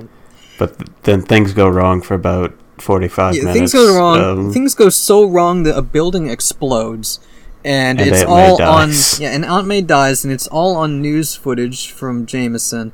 So even if like Peter's phone got broken and he couldn't call MJ, she can still see something has seriously gone wrong. But like her and Ned just sit there saying, "Well, Peter's going to tell us when to push the button, right? We should give him more time." And Aunt May dies, but Peter feels like that's okay because Aunt May says it's okay because Aunt May decided it's more important that they try to cure psychopaths like Green Goblin than it is to live, I guess. And so because of that, Peter feels like, well, this is a tragedy that's happened and I want to, destroy Norman for it. But also, it's... Yeah, I don't know. This is like the stupider version of We Don't Trade Lives from Captain America. Yeah. Where it's like, instead of it's like, we're not going to trade the lives of one of our own to try to save, countless trillions. But I get like that's at least a moral stand you can get behind. This is like, we're gonna put all like everyone in New York in danger to try to save the lives of these 5 idiots who want to kill everybody. Yeah, and like the whole thing about them like getting into a good school. Like, did Peter forget that he's still got personal connections with? Definitely Happy, probably Pepper. I don't know this. He's met Black Panther was there at the funeral. Like he knows the king of another country. Even if they can't get into MIT, who has a presence in New York. Yeah, even if they can't get into MIT, they could all get together into a good school. He's got connections he could pull on. Like we found out at the end of Black Panther that like Wakanda is like creating a presence in New York. Yeah, they're doing global outreach. Yeah, And I guess we're supposed to just pass it off as because Peter's a dumb teenager who spent some time around a wizard. He decided that casting a big spell to make everyone forget who he is the way to fix how everything went wrong. With Mysterio.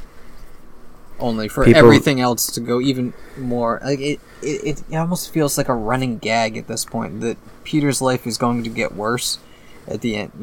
Him having his identity revealed at the end of Far From Home was already a big event that wrecked his life. And now he's been forgotten by the entire universe, or I guess the universe, definitely the planet. Which is an even bigger bigger mess that wrecks his life even more.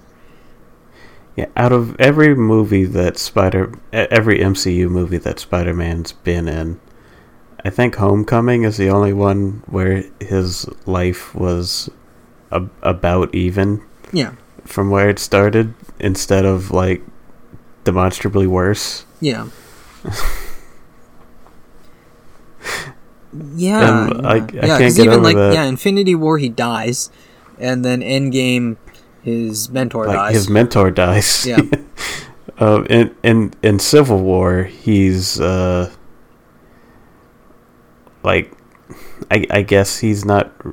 Well, he gets beat up, so I mean I guess that's kind of worse. But yeah, and then like Tony Stark dying was kind of his Uncle Ben moment, because he had to deal with that through Far From Home. He has 2 Uncle Bens and then, now. Yeah, and then Aunt May dies, and she gets the line about the responsibility thing, which was cool, but also she dies. And then the other 2 Spider-Men are like, yeah, we had moments like that too, and that defined us as who we are. And I guess it is very Spider-Man to have people who are important to you die. But the whole thing with Aunt May is that didn't define who Peter was, because he still tried to murder Green Goblin. So like that feels bad to me. Yeah. He wasn't, Because that wasn't him being responsible. Like, if he wanted to murder them, press the fucking button. Oh, yeah. Yeah, I don't know. Like, I guess just... Because, yeah, he went in with the other Spider-Men, and they fixed the first 4. And then Green Goblin comes in with his bombs everywhere, and that seems like that's when Peter flipped and decided he's not going to try to save him, he's just going to try to kill him. Yeah. And, like, nothing about this Peter that we've seen so far tells me that he's a fucking murderer. Mm. I don't know. Yeah, I mean, I think it'd definitely be second-degree murder. It doesn't seem like it was premeditated. Maybe a little premeditated, but...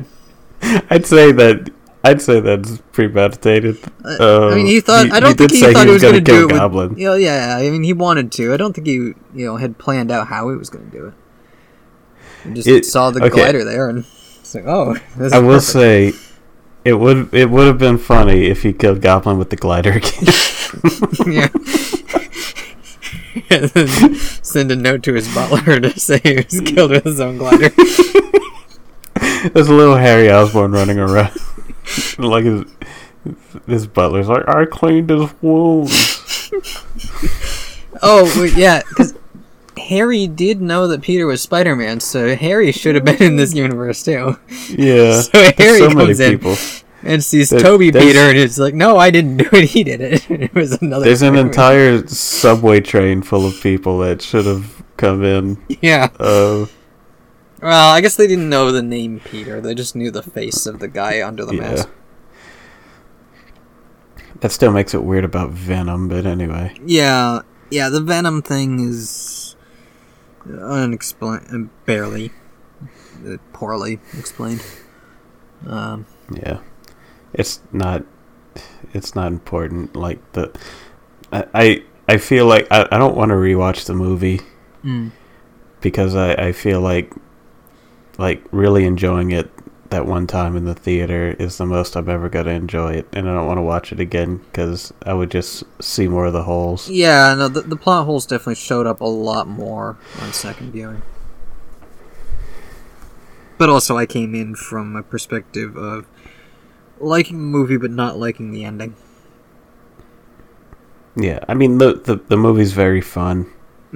I just it doesn't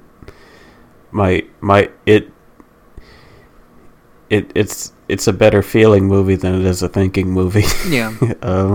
So that's where I'm gonna keep it. I'm gonna continue liking it a lot. Yeah.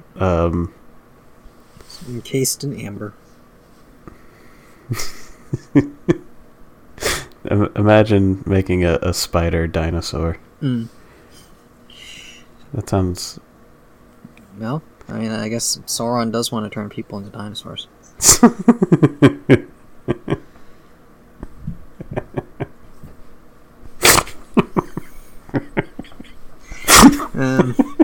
But yeah, aside... It always comes back to that. Yeah, aside from that, after last episode, I got 100% on Kirby, and then Lego Star Wars The Skywalker Saga came out, and that's like the only thing I've played for the last 2 weeks, aside from, checking in on Animal Crossing.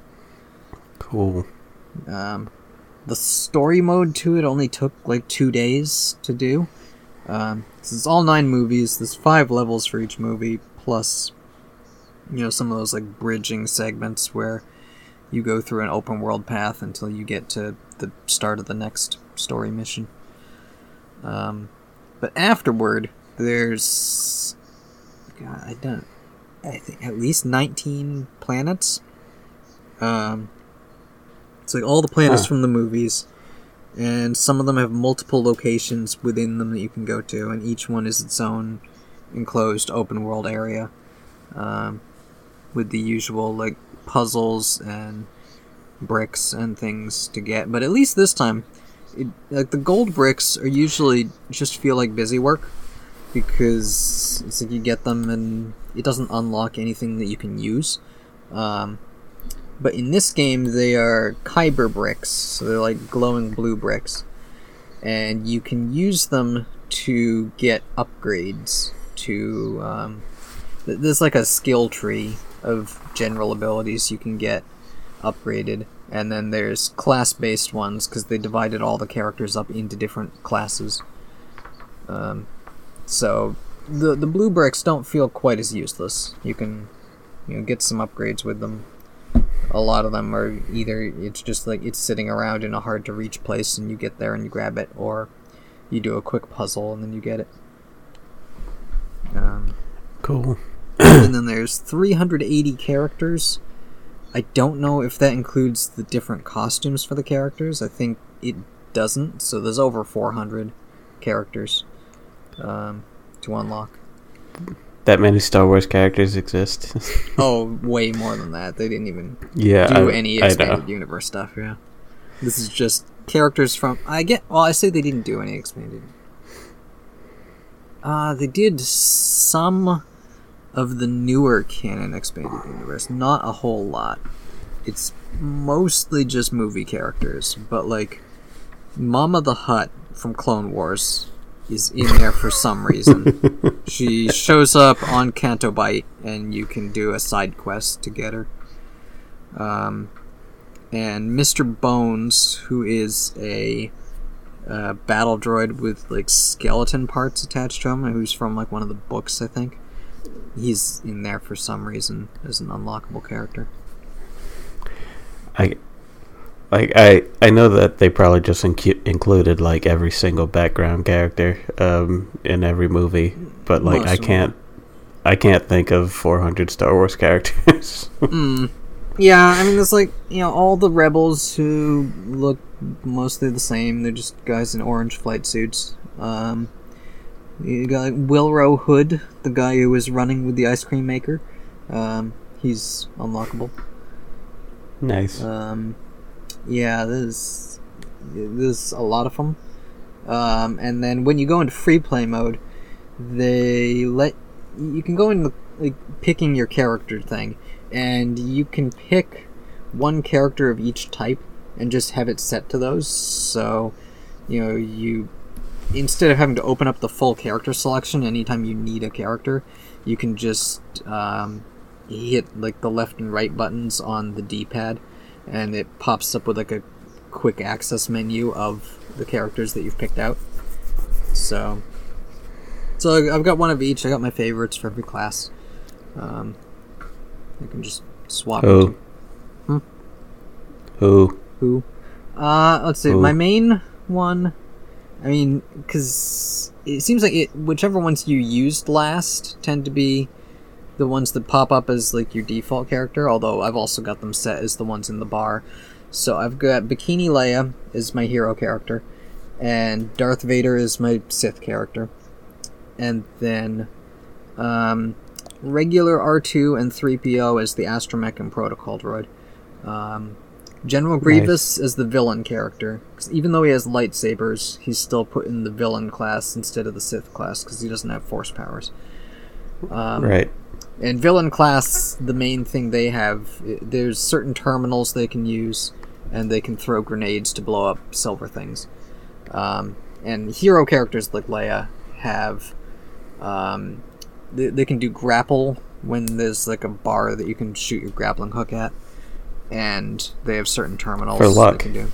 Yeah, also they revamped the whole combat system. Like blaster characters, you can do like third-person aiming. And lightsaber characters, this like any of the big lightsaber fights have like a system of like blocking and attacking that you have to do to beat them, and like some quick time events.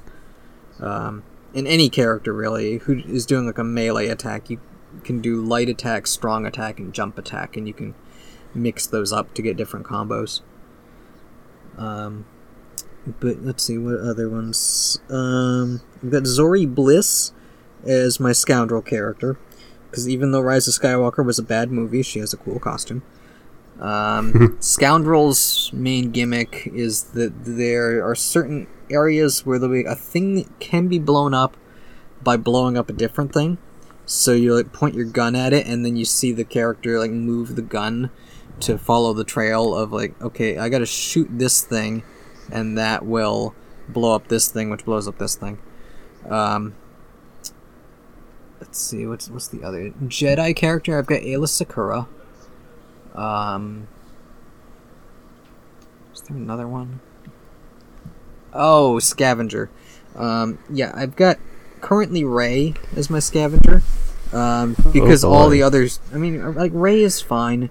It's Force Awakens Rey at least. But yeah, the other Scavengers I have are all either Ewoks or Tusken Raider or Jawa. Yeah, I haven't gotten Jawa yet. When I get Jawa, I'll probably set that to be my Scavenger. What's Queel from Mandalorian? Because they've done 2 DLC packs so far. There's a Mandalorian one, and there's the Solo movie one, and then there's going to be one for the Rogue One movie, and Bad Batch, Mandalorian Season 2, and then just some more troopers. It's kind of lackluster.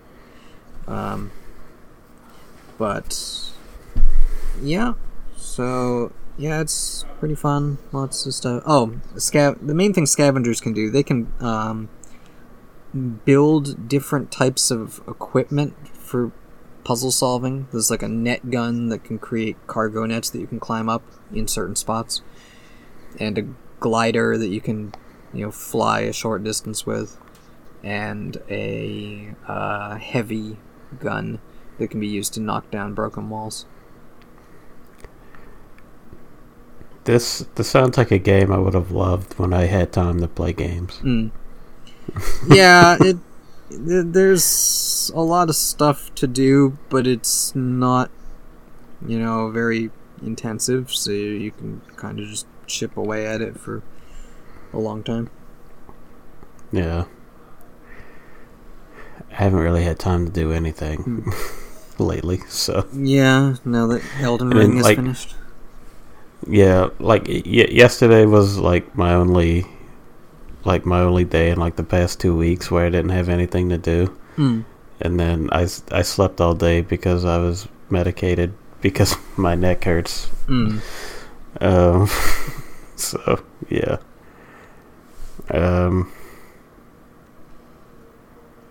Oh yeah, I did finish Elden Ring. Yep. I said most of what I wanted to say about it last time, because I was almost done when I said all that.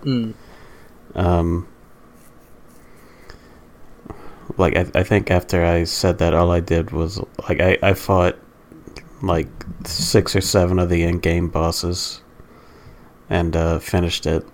And my opinion's about the same.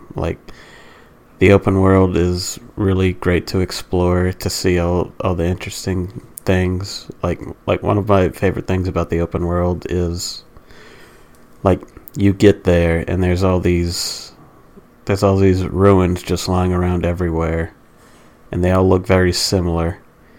And you think okay, all this stuff doesn't look like it was built. It doesn't look like these were buildings that fell over. And then eventually you get to the end of the game, and you're in this big flying floating city, and the architecture is the same. And you're like, oh, that's actually pretty cool. This place must have exploded, and that's where all the ruins that litter the world came from. Okay, so there was only one city originally. There might have been another one, another flying city, but that's the only one you can go to. And there's a bunch of stuff like that though. My favorite place that I got to and was just I was like, oh my god, this is fucking awesome, is the Deep-Root Depths. Because you go through 3 different underground areas to get to it, and then you fight a double boss, and then you get in a coffin because your character just knows some of this shit, apparently. Like, you get in a coffin, and you're teleported, and you just arrive in the deep root depths, and you're underneath the Erd Tree. It's just like a big underground cave. There's roots everywhere. There's giant ants. And I got there, I was like, I fucking love this game. And then I started getting to the end game bosses and areas, and I was like, okay. I'm tired of this now. I'm just gonna rush to the end, because like a lot of the in-game bosses aren't fun. There's the like cheap shots. Yeah, I talked about Melania last time. Yeah. Where it's like, okay, she has a lot of like regular Souls boss attacks where, you get hit, you lose a lot of health. Like you get to a safe point and heal. But also she has like several moves that will just absolutely kill you in one hit.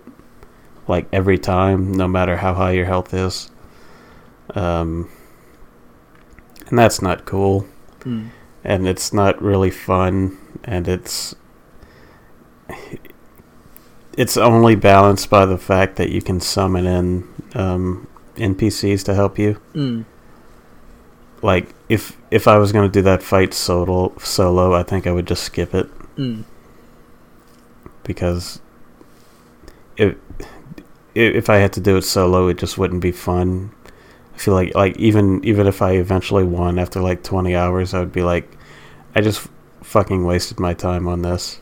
So you wouldn't feel like you had, not cheated yourself or cheated the game? No, I would feel like the game cheated me after valuable time of my life. Because like I feel like in the other like Souls-like games, Dark Souls, Bloodborne, it's like they expect you to go in by yourself and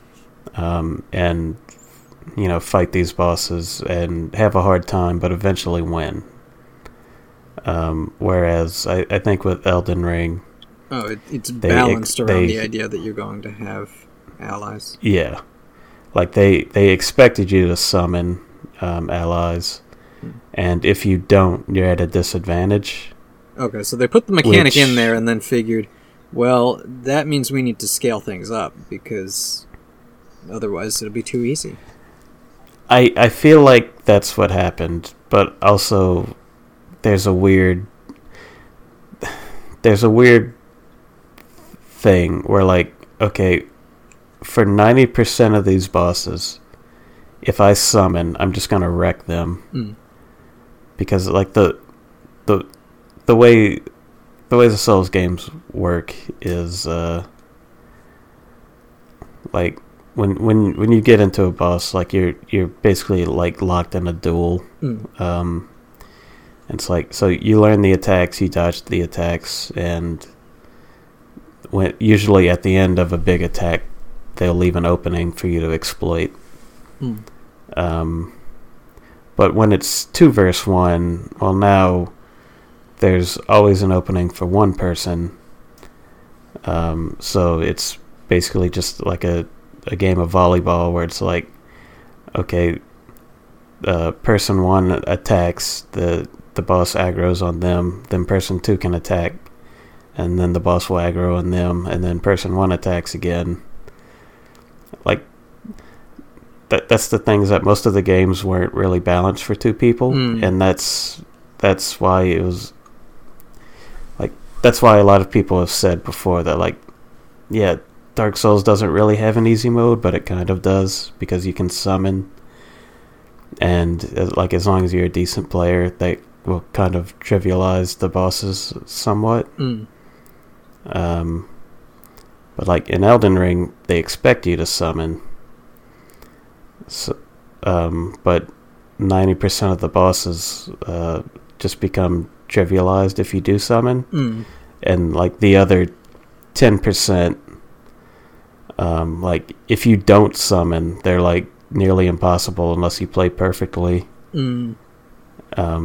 and even if you do summon, like, they're balanced where, okay, they have all these moves where they'll just kill you in one hit now.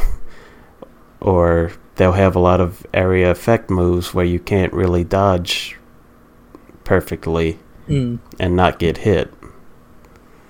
So... But if you have an ally there, you can push them in the way of that attack. Yeah, kind of. But, I don't know. It feels very weird balance-wise for a Souls game. Which, I mean, it is a Souls game. Like, Bloodborne is a Souls game. Yeah. Like, Bloodborne is a Souls game. Sekiro is kind of a Souls game, but not really. Because it's kind of complete. Anyway, not important. Yeah, like, compared to other Souls games, Elden Ring feels weirdly unbalanced. But also, I feel like it's the most rewarding as far as, like, exploration goes. So I'm kind of mixed on it. Like, I still really like it, but, like, it's not better than Bloodborne or anything. But yeah. Is there a boss that is a giant spider that is secretly a cute girl? No. I actually don't think that there are any spider bosses. There are severed hands that have like 13 fingers. Okay. That crawl like spiders. But I don't think that there's a spider boss.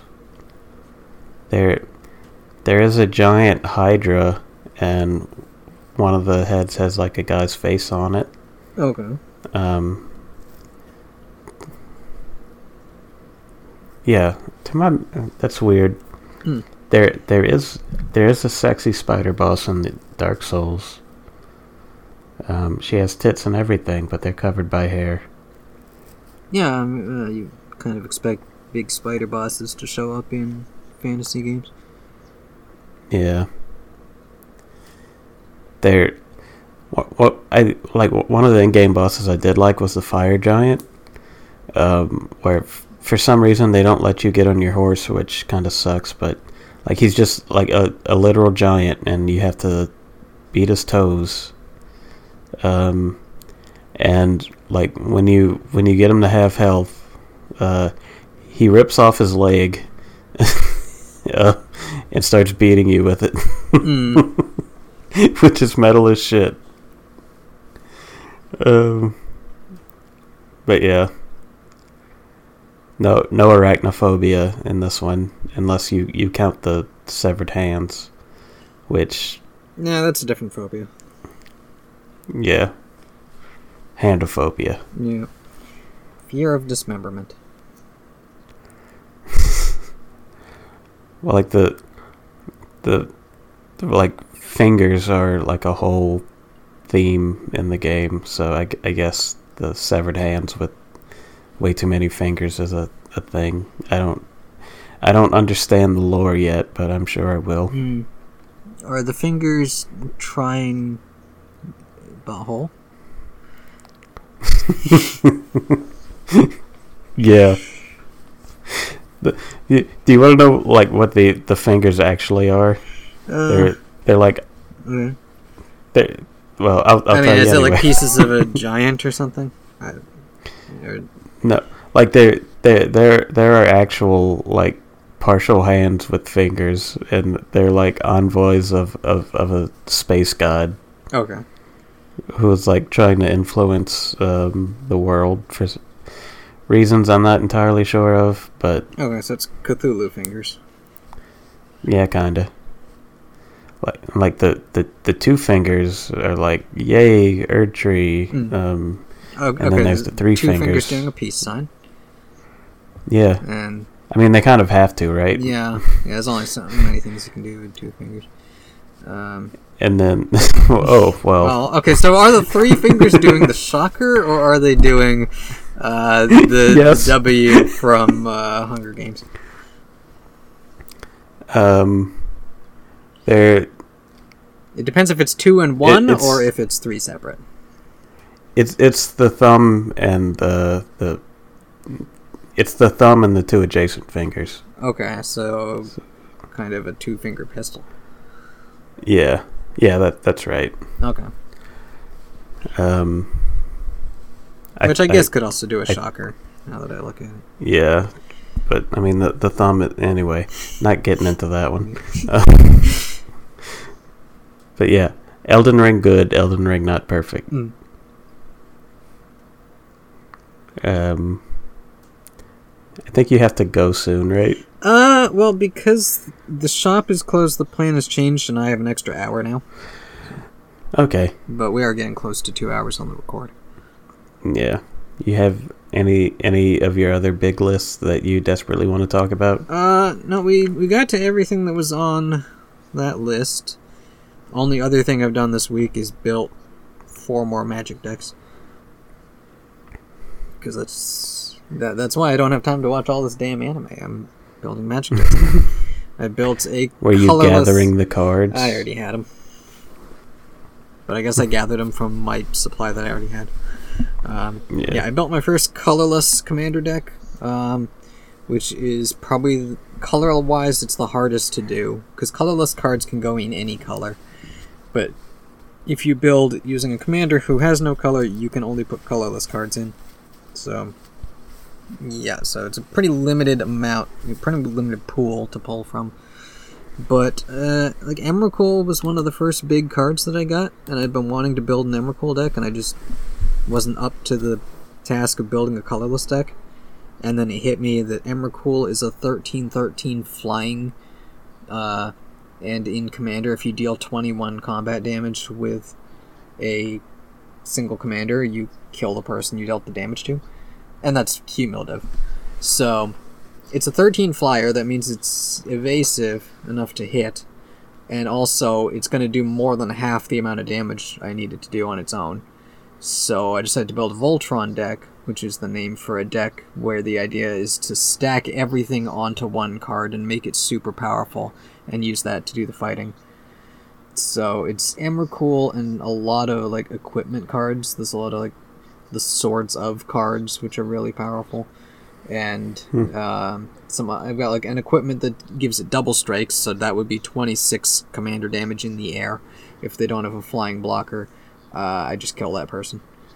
The downside is that Emrakul costs 13 mana, which is a lot.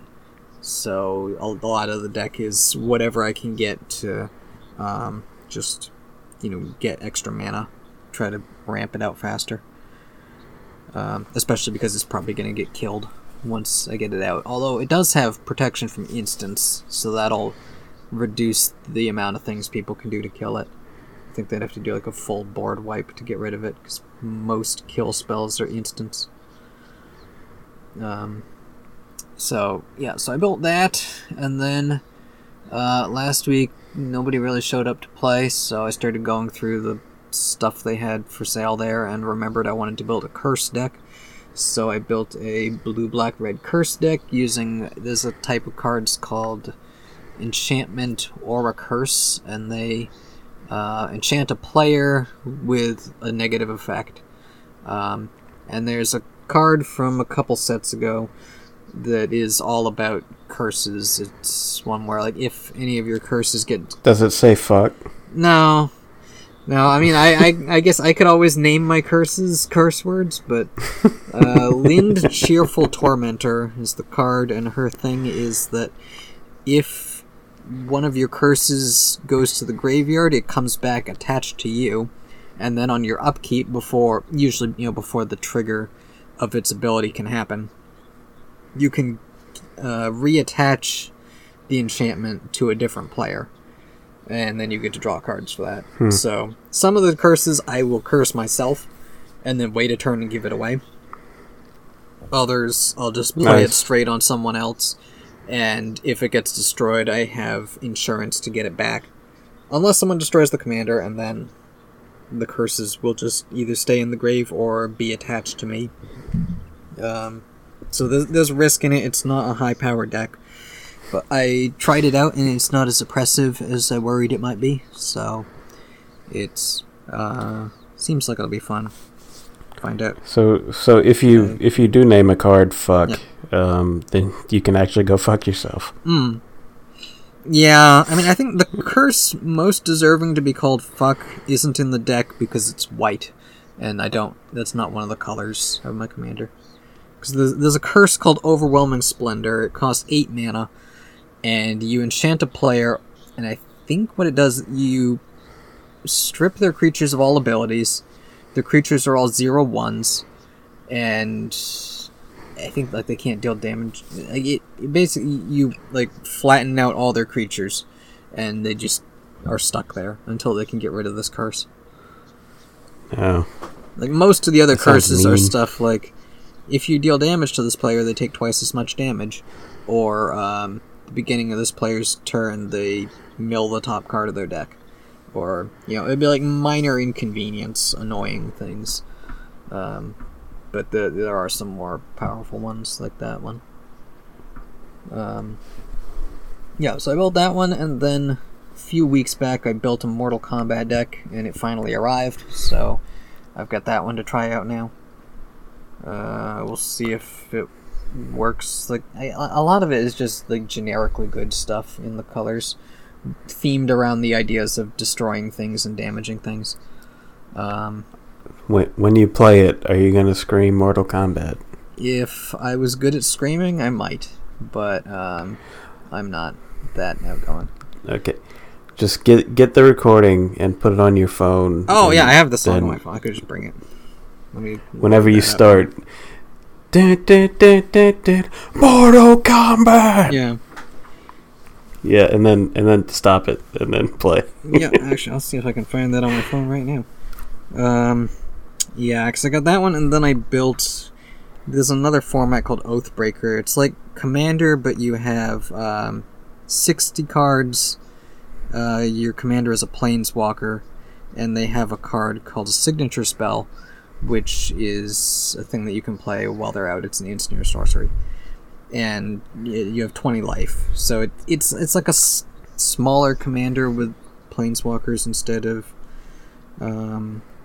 the usual. So I built one deck around there's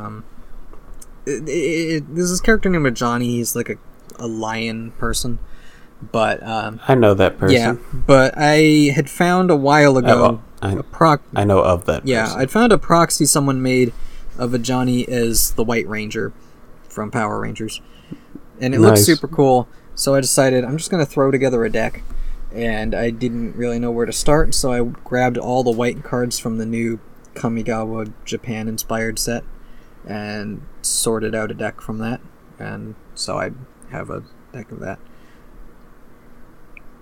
Awesome. Are you going to kick Ivan Ooze on the crotch?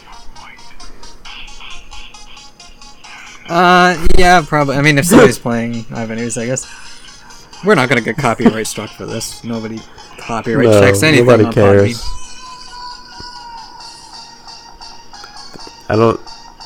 Podbean probably doesn't have an auto enforcement program. Nah, I assume not. They haven't complained about, when Dirk Kent did the song from Moana in the credits of one of the past episodes.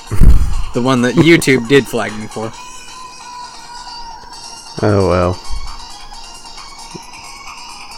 Okay, that's enough. You can go buy the song like I did if you want to listen to it. Anybody else listening to this, I guess.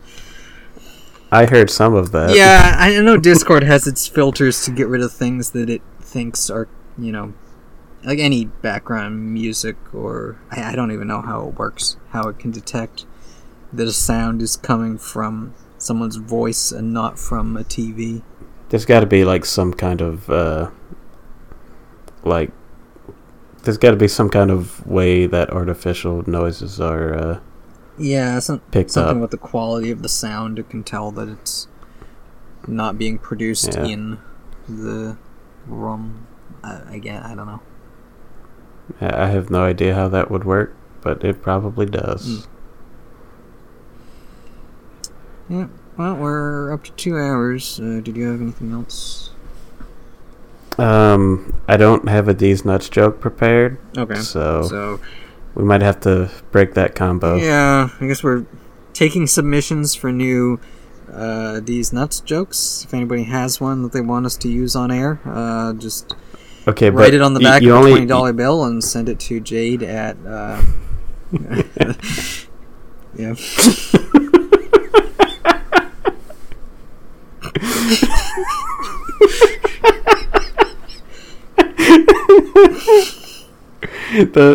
That reminds me of one of the episodes of Gabe Grumps where at one point Dan was like, "Oh, and if you have any problems with the way we're playing Dark Souls or whatever," he's like, "write it on a note card and shove it up your ass." Yeah, I mean the whole writing it on the back of a $20 bill is a gag from Car Talk. You know, they just know. When they tell people to send in the answers to their puzzler questions, like, okay, so write it on the back of a originally they said $20 bill. I think it eventually changed to being like a $22 bill. How about $22 bills? Oh yeah, write each word across 22 separate dollar bills. I'm not picky. The bills will not be returned. Full disclosure. Do we need to get $2 bills? Do we? They exist. Yeah, I don't have any. I used to have one. I don't know if I still do. I have a bunch of silver dollars. I think I have a sack of Joea dollar somewhere. I have a lot of 50-cent coins, too, from, like, the 70s. I have a Russian ruble that was mistaken for a dime that showed up in my change once.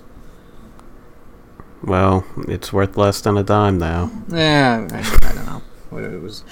You know, it's like when you get, like, Canadian pennies, and they're technically not worth as much as an American penny, but everybody treats them the same, because it's a penny-shaped coin. I still have pesos from when I went to Mexico when I was like 10. So I don't know how much those are worth, but I mean, I'm not gonna spend them ever. So yeah, I mean, I guess because I'm in Maine, you know, Canadian coinage shows up fairly often. Yeah, fucking Canadians coming in and taking our jobs.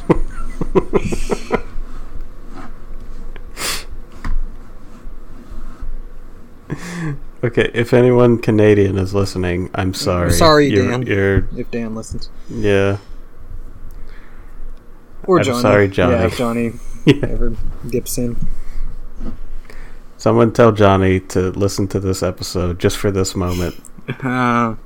Where, because we never really mention anybody from I think any he of would the just funky be sad. podcasts. Yeah. You just remember the good days when it was the original crew and be sad. I like Happy Johnny. Well, I like Happy Me too, but yeah. I left that 18 years ago. When you went off to study the blade.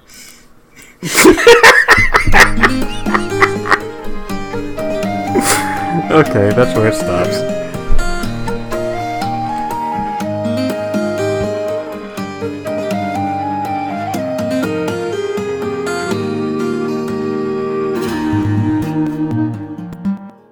That's the worst way to end a podcast.